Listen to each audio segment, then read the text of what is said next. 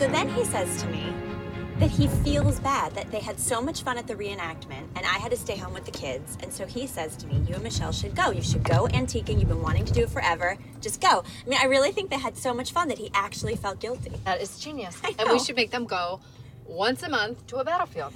You think there's enough battlefields? Well, the way he prattles on about the War of 1812, you'd think that it lasted 1,000 years. Yes. Oh, look, there's a three-legged dog. But let me tell you something. He's cute, and he could have way worse hobbies. Well, that is true. You know what? I am super excited to see you work today. What are you talking about? Well, when you go antiquing, you obviously have some Jedi magic that you use. What? Because I scour the internet for hours. I do all of this research, and you get in the car and you drive to some little town in Pennsylvania or Vermont or something, and you come back with the best pieces. And this has always mystified me. It is so easy. I go to whatever town I'm going to, I park the car, I get out, I go and I find a little shop that is clearly owned by locals, not some dudes that moved there from the West Village and are trying to make a cool shop. Right. I go in, I talk to them, I get to know them a little bit, I ask the right questions, and mostly I just listen. And before I know it, they're showing me the good stuff. I mean, great stuff, great pieces. That's how I find it. Really, it's just a matter of, being quiet and listening and being patient, and that's it. You are the coolest. I'm serious. I love that. You just talk and you listen. I know. It is a novel concept. I should write a book. Look, there's a Cracker Barrel. You want to go there for lunch? Yes! I love Cracker Barrel. I love rocking chairs. Table for two, please.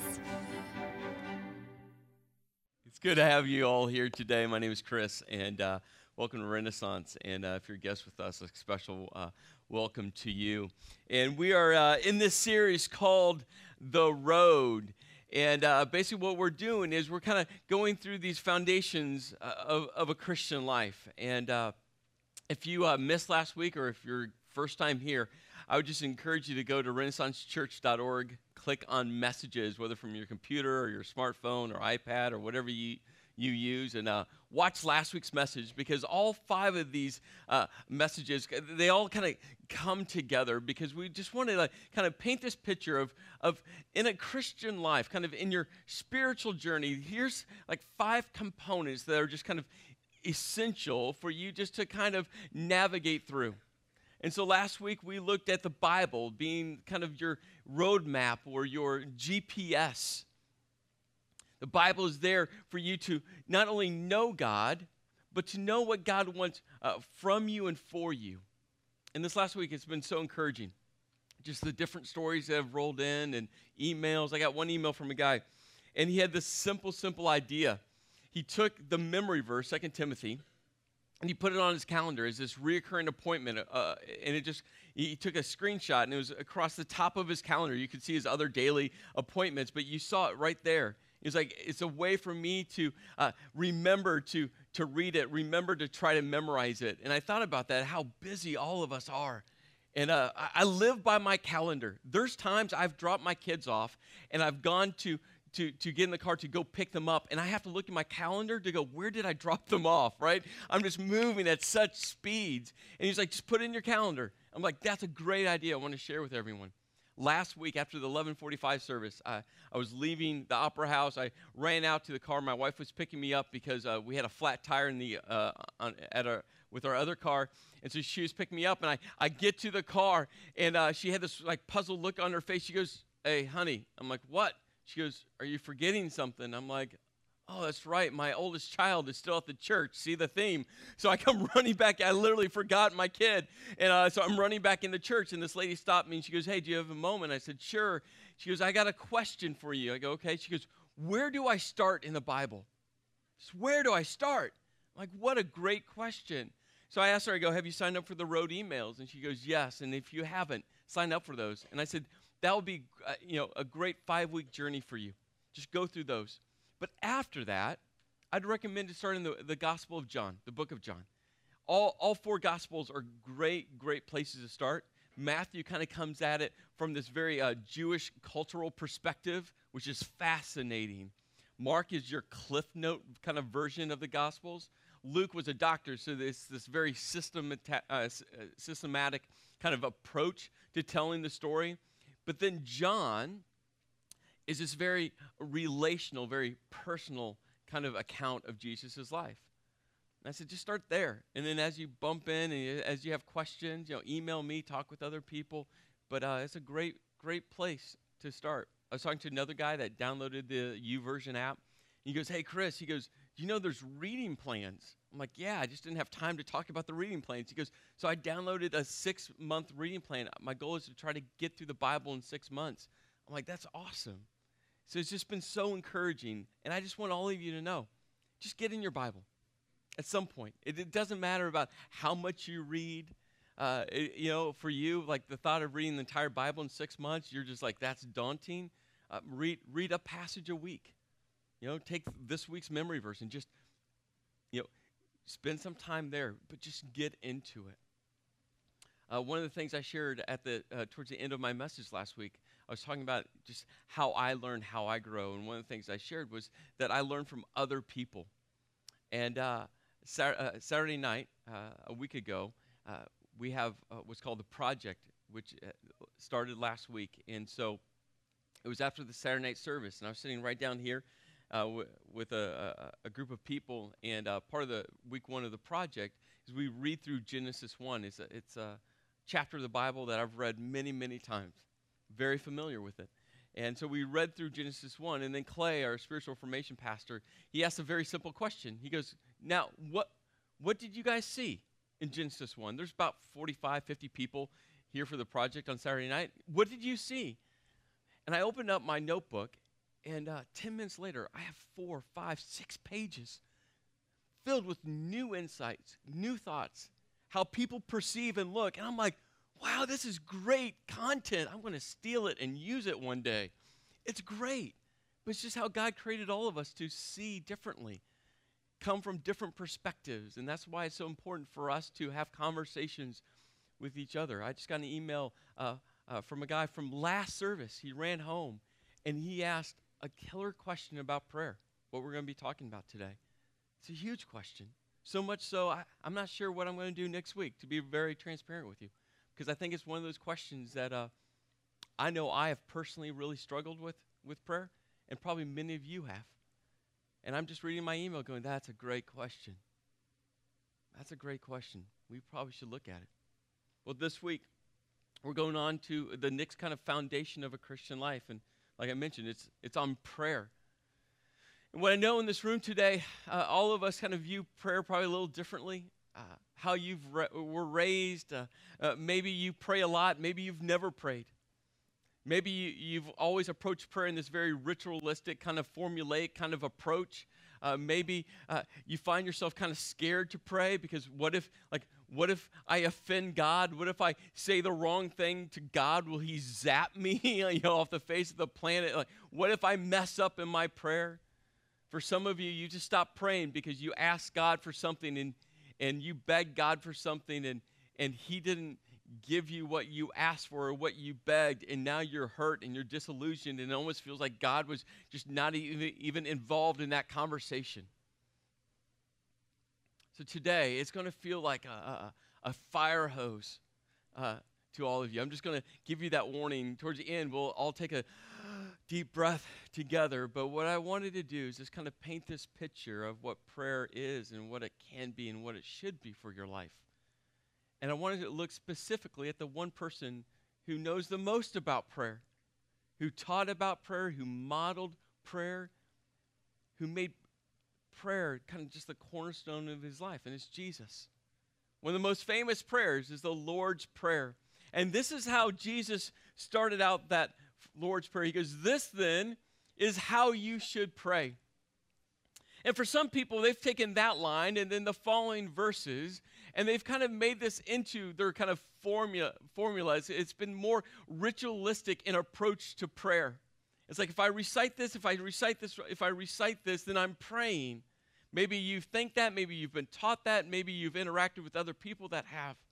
And the Lord's Prayer is a very important prayer, so much so that in the road emails this week, that's going to be kind of the journey through those emails is through the Lord's Prayer. But Jesus didn't mean for you just to recite the Lord's Prayer over and over and over again. That wasn't his purpose. If that was his purpose, you would see Jesus every time he was praying throughout Matthew, Mark, Luke, and John, he would just be saying that prayer, which he didn't do. Jesus was speaking into a culture. On one side, he was speaking into a pagan culture that was used to going into many different temples to many different gods, babbling and rambling on these long prayers, trying to get their God's attention, trying to get their God's approval, thinking to themselves, if I pray enough, if I pray loud enough, if I scream, if I keep going on and on, then maybe my God will take time out of his busy day to come and listen to me, this poor, lonely, old little human being. But Jesus was also getting into a Jewish culture. Then the previous several thousands of years has taken prayer and made it very ritualistic. And so Jesus' goal with the Lord's Prayer was just to kind of set this new framework around how you should pray, how to approach prayer. And it's important. But let me simplify prayer to all of you, because this is really what prayer is.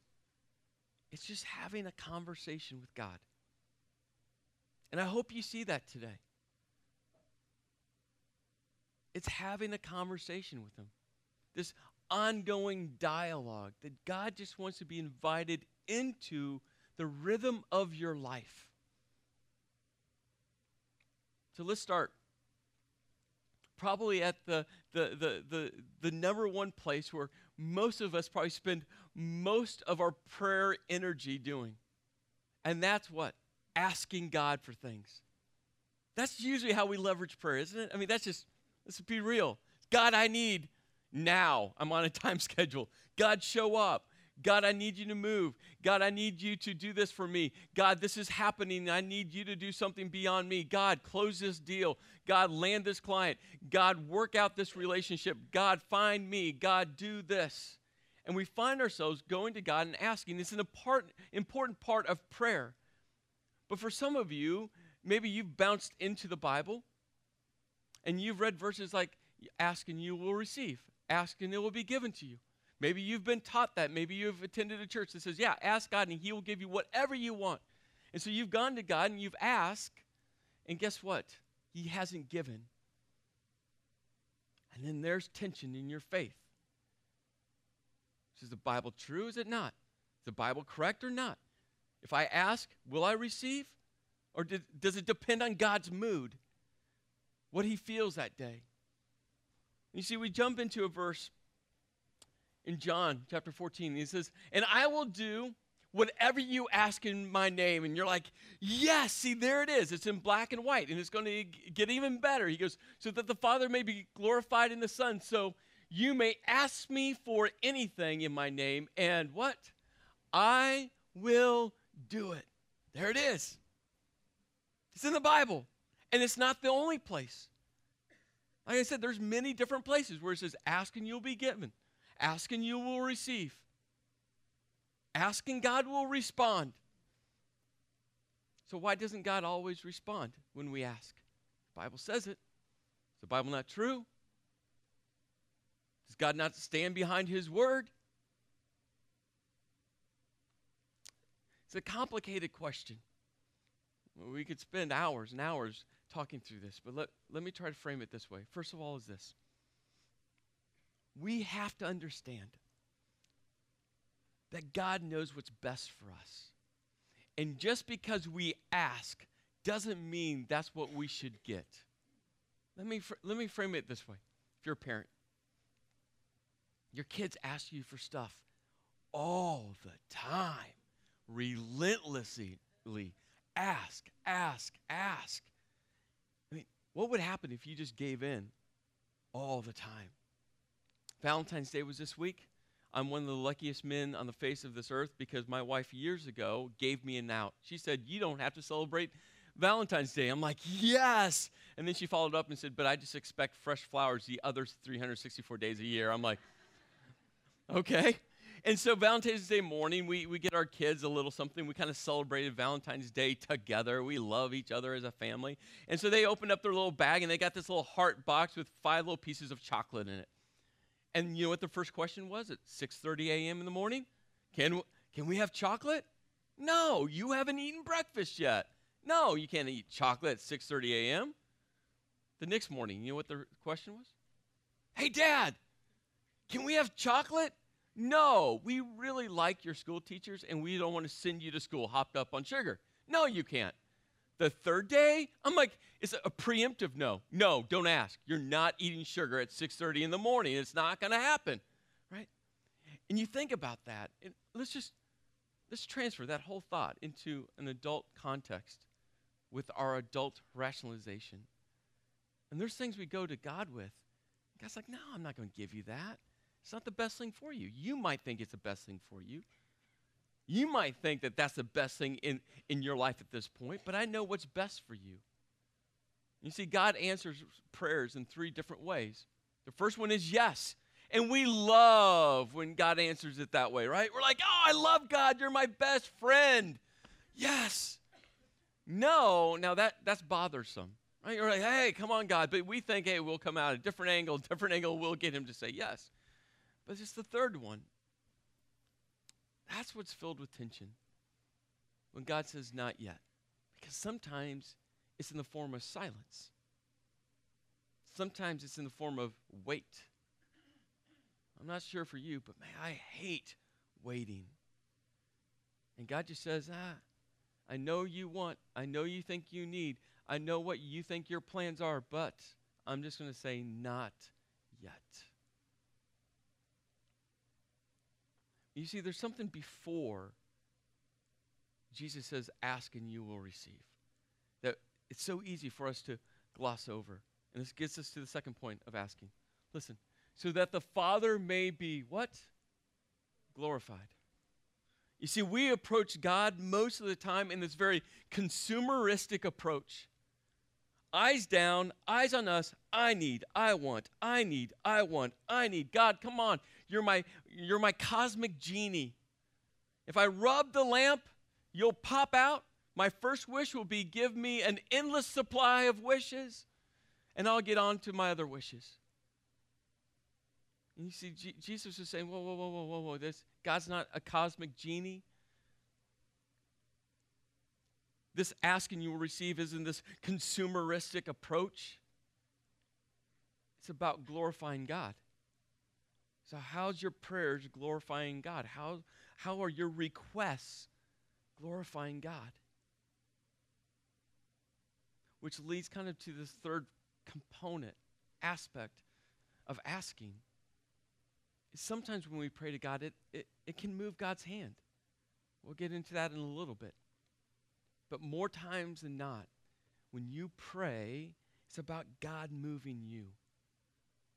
That's why there's so much power in writing down your prayers or saying your prayers out loud.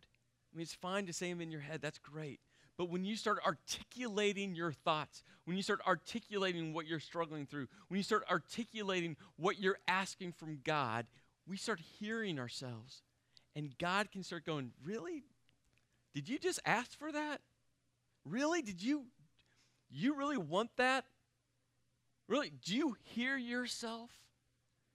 And God can start moving you. Sometimes prayer moves the hand of God. Most of the time, prayer allows God to move within us. But even before verse 13, there's verse 12.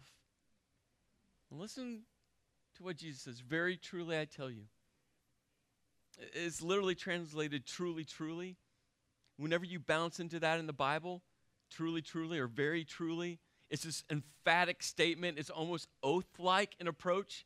Like you want to lean in and you want to pay attention. Truly, truly, I tell you, whoever believes in me will do the works I have been doing. Okay, if you believe in me, you will do what I've been doing. Okay? That's the framework for what he says in verse 13 and verse 14. And they will even do greater things than these because I'm going to the Father. So Jesus said, hey, what you're asking for should glorify God. And glorifying God means that you're going to do what I was doing on this earth. So you need to know, what was Jesus about? What was his purpose? His primary purpose was to draw people to him. And then he talks about caring for the widows and the orphans and the poor. That's part of his purpose. So if you want to know what Jesus' will is, what he was about, get to know Jesus. You see, that's the framework around ask and you will receive. But Jesus also understood that there's needs that you should pray for. There's real needs in life that you should go to God. And that's why he says, ask and it will be given to you. Seek and you will find. Knock and the door will be open. For everyone who asks will receive. And the one who seeks will find. And to the one who knocks, the door will be open. And he framed this entire several verses around an analogy of if you need food, ask, seek, knock. If you're hungry, go to God. Whatever your need might be, go to God. Now, food for probably most of us in this room isn't a huge need. We can go about 10, 15 minutes to Costco and buy a year's supply of apples or whatever other food you want. Right? You can go online and go to Fresh Direct, and they will deliver groceries to your doorstep. You don't have to leave your house. Amazing. Food a couple thousand years ago is a major need. So frame this around what truly is your need, not want, need. And Jesus says, ask, seek, and knock. The ask part is easy. We get that. God, please. God, I want. God, I need. God, right? We get ask.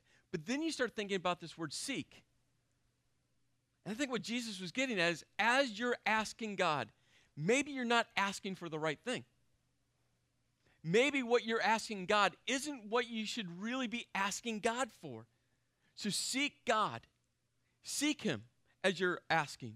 Go, okay, God, I'm asking for this, but maybe you want this. And then he throws this whole image of knock, that there's a door that's closed, and you're walking up to this door, and you have no idea what's on the other side, but you're going to knock.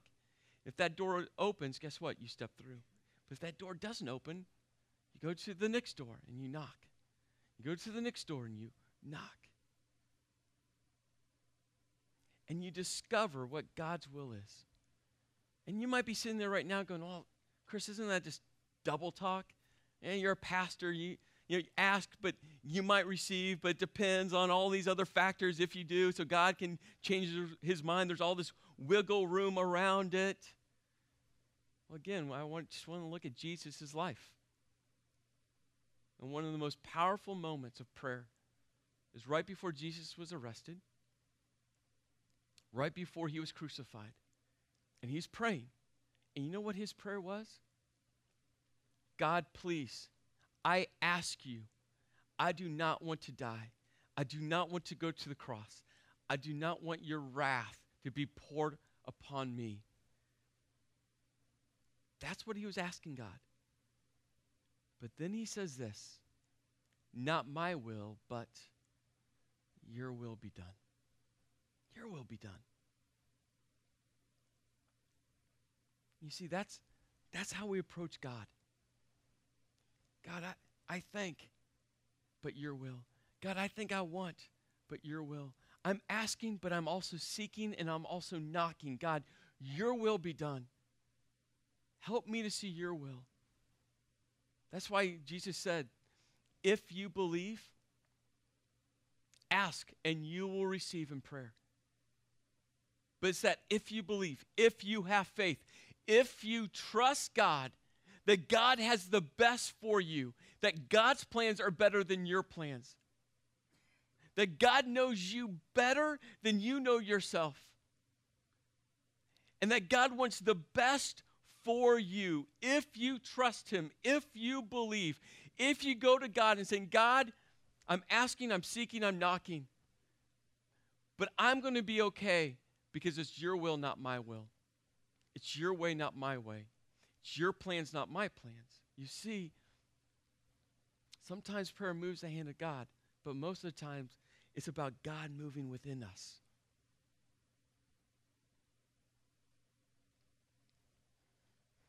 If you believe, you ask, and you receive. Jesus also talked about who we should pray for. Now, it's easy to pray for people we like. It's easy to pray for people that we walk into the room and they're those people that encourage us and our friends, our family members. It's easy to pray for those people. And Jesus understood that. And that's why he said, hey, love your enemies and pray for those who persecute you. Have you ever tried to do that? That person who has hurt you deeply, that person that stepped over you to get the promotion, that person that took that job or took that client or took that whatever you do for a living, that took it away from you, that stepped in through you. Have you ever prayed for a family member that has hurt you deeply? It's been part of my spiritual journey this last couple of years. When you start praying for those who have hurt you by name, when you start praying for that person that you hate, something amazing happens within you. Because God and hate can't occupy the same space at the same time. And when you start praying for that person by name, just watch what happens within you.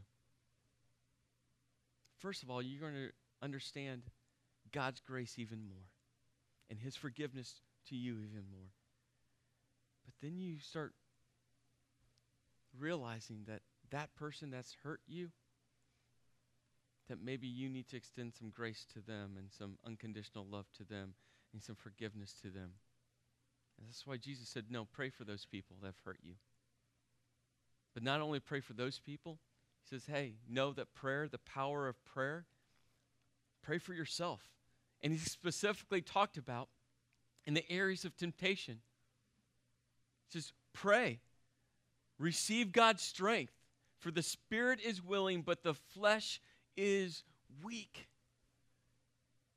Whatever you're struggling with right now, whatever that temptation might be, that addiction might be, whatever you're trying to keep a secret, whatever is just welling up guilt within you, whatever like keeps you up late at night and wakes you up early in the morning and is consuming your mind and you want to get rid of it, guess where you start? Man, invite God into that. Invite God in and say, God, man, my spirit is willing, but my flesh is weak. I need your strength in the middle of this. I need you. Jesus also talked about how we should approach God in prayer. He tells a story about two men. There was a spiritual leader and this shrewd businessman. And they both walked into the same place to pray. And the spiritual leader walked in and he said, oh, God, look at me. At least I'm not that person. At least I don't do that. At least I haven't done what that person has done. And he started pointing out what everyone else has done in their lives. And he said, but look at me, God. I haven't done all those things. And beyond that, God, I give 1/10 to you. That's a lot. I'm all in, God. And I've taken this step further. I fast. Oh, God, look at me. I'm your straight A student. And then this shrewd businessman, this man that had made his fortune by cheating other people, had gotten to his place in his position by stepping over people, by leveraging his position to gain power. He stayed in the back. And it says that he wouldn't even look up. And he beat his chest and he said, oh God, what a sinner I am. And then Jesus followed up that story, that parable. And he says, whoever exalts themselves will be humbled. Whoever exalts themselves will be humbled. And whoever humbles themselves will be exalted. So when you approach God, man, humble yourself. And that's praying by faith. It's coming before God, saying to God, God, you're God, I'm not. God, I trust you. And whatever you do, I'll trust you because you're God and I'm not. And your plans are better than my plans. And your ideas are better than my ideas. And your purpose is better than my purpose. So I'm going to humble myself and place myself in the rightful place and keep you exalted. He says, so when you come to God, humble yourself. Humble yourself. He also talked about specifically how we should pray. Listen to this. And when you pray, do not keep on babbling like pagans, for they think they will be heard because of their many words. Again, here's another moment where Jesus was getting into the culture. On one side, he's talking to all these Gentiles, people who weren't Jews. He says, hey, Gentiles, you're going into your pagan temples, worshiping your pagan gods, and you feel like you need to get your pagan gods' attention. And so you ramble on and on and on. You babble on and on and on and on, trying to get their attention so that maybe they'll pay attention to you. Hey, don't be like that. But he was also heading into a Jewish culture, because in the Talmud, there's a story about this pious Jew that prayed for 9 hours. It was kind of this badge of honor. Jesus is like, no, that's not a badge of honor. Ecclesiastes 5 says, so let your words be few. Now, is Jesus against praying at length? No. Before he chose the 12 disciples, he prayed all night and into the morning. I mean, in the garden, before he was arrested, he prayed so long that his disciples kept falling asleep. No. What he's saying is, when you come to God, be succinct. Have a conversation. Don't try to impress him. You don't need to use big words. Just talk with him. He's God. Just talk with him. Have this conversation. And he says this to how often you should pray. Then Jesus told his disciples a parable to show them that they should always pray and not give up. This parable, the story, I'll let you read it later. It's one of those stories that I've read many times this week, and it's been a challenge for me to kind of make my way through. But when you look at it, you're seeing that maybe in prayer you're going to be able to move God's hand. Don't give up. Keep praying. You never know. You never know what God might do.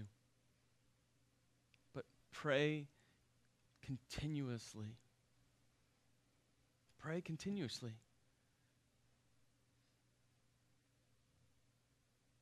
So what is prayer? It's talking to God. You don't have to worry about the right things to say or the wrong things to say. God just wants to have a conversation with you. You know what I've found? Just in my own Christian kind of journey. And there's moments where I'll pray for at length. But what I'm discovering is that I'm just inviting God into the natural rhythm of my day. Man, before a tough meeting, you know what I'm saying to God? Man, God, give me wisdom. Sometimes it's a 10-second prayer. God, I'm going into this conversation. Help me to see what you want me to see. There's times I'm walking in a meeting and I know it's going to be a difficult conversation. And you know what I'm praying? God, keep my pride down. God, help me to listen. God, just shut my mouth long enough to listen to what that person's going to say. God, take my ego, put it in a box, put it on a shelf. Because if my ego gets involved in this decision, in this conversation, I'm going to mess it up. God, I need your strength. I need your wisdom. I need you to guide.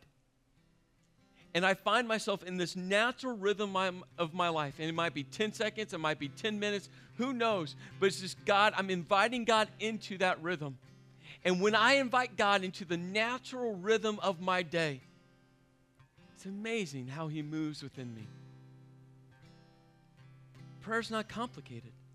God doesn't want it to be complicated. Just like if you're a parent, talking with your kids is not complicated. God just wants to have that type of relationship with you. Every day. Whether it's seconds or minutes, or if you have a half hour to squeeze in. He wants to be in the rhythm of your life. So right now, we want to give a space for you to pray. And this is what I get. For some of you, you've never prayed to God before. You're not even sure if there's a God up there. Just start. Maybe ask him that question. God, are you there? For some of you, it's been a long time since you've prayed. Because years ago, you prayed, you asked, and God was silent. Man, go back to him. Re-engage with him. For some of you, prayer has just become just this formulaic, ritualistic approach. Break that down. Have a real conversation. Remember, no matter what you say to God, he's not going to strike you with lightning. Like he's not going to. He wants you to be that real, that authentic, that transparent with him. So in this moment, have a conversation with God.